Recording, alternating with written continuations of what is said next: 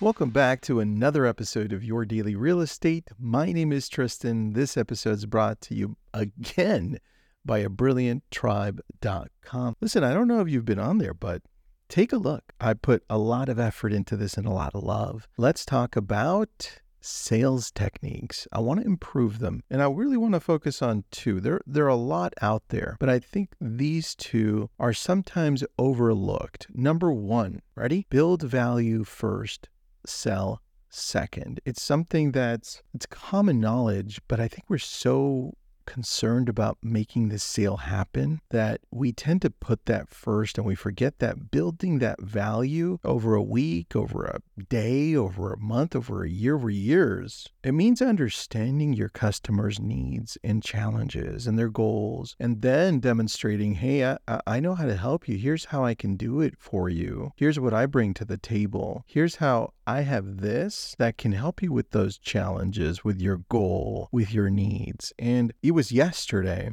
and I did this live, but we didn't record it. But if you were on the call, I reached out to an online lead, and it was a double dial. Got him on the second one. He was looking in an area that I don't cover, somewhere in Central California. I started talking to him, and I'm like, yeah, where do you currently live? Because I saw you're looking somewhere else. Are you looking to move there? Or are you looking to move out of there? He's like, no, I'm looking to move there or somewhere because prices are so expensive here. I'm like, where are you at? He's like, I'm in Thousand Oaks. And he's like, but Tristan, I'm not planning to do anything for, 3 to 4 years from now. I'm in my late 60s. And so we started talking more, and I started asking questions. See, the thing with value, specifically value first, you have to focus on building relationships and trust with who you're talking to. And a lot of that comes through questions. Like, you can't give them something that you offer without knowing exactly what they need. What are their challenges? And you put that first sometimes. And you're like, no, don't do that. So if you're listening in here, the way to build the most value is to shut up, listen when you ask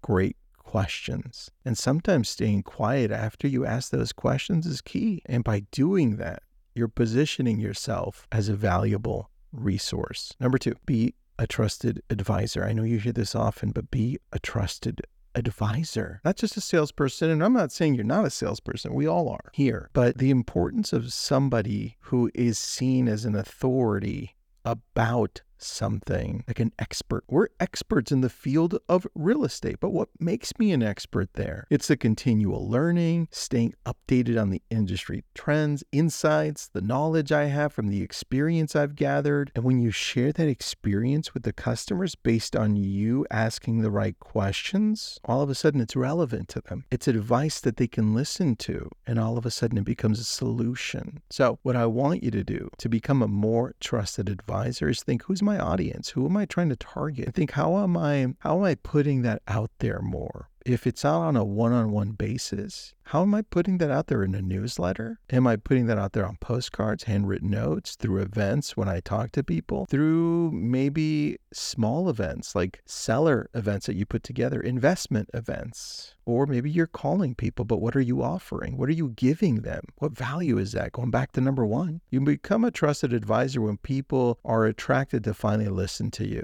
But you can't get to number two without getting to number one, right? Which is, what value are you giving me? Because very few times are you actually going to show up at the right time where you don't have to create as much value for them to listen, because they're like, oh, I need to sell my house today, right? So think about the trusted advisor thing. It's something that you can build on over the years as you learn more and as you put yourself out there more. Just choose your avenue. Is it going to be social? It's going to be more traditional. Number one, build value first, sell second. Number two, be a trusted advisor, not just a salesperson. I'll talk to you tomorrow.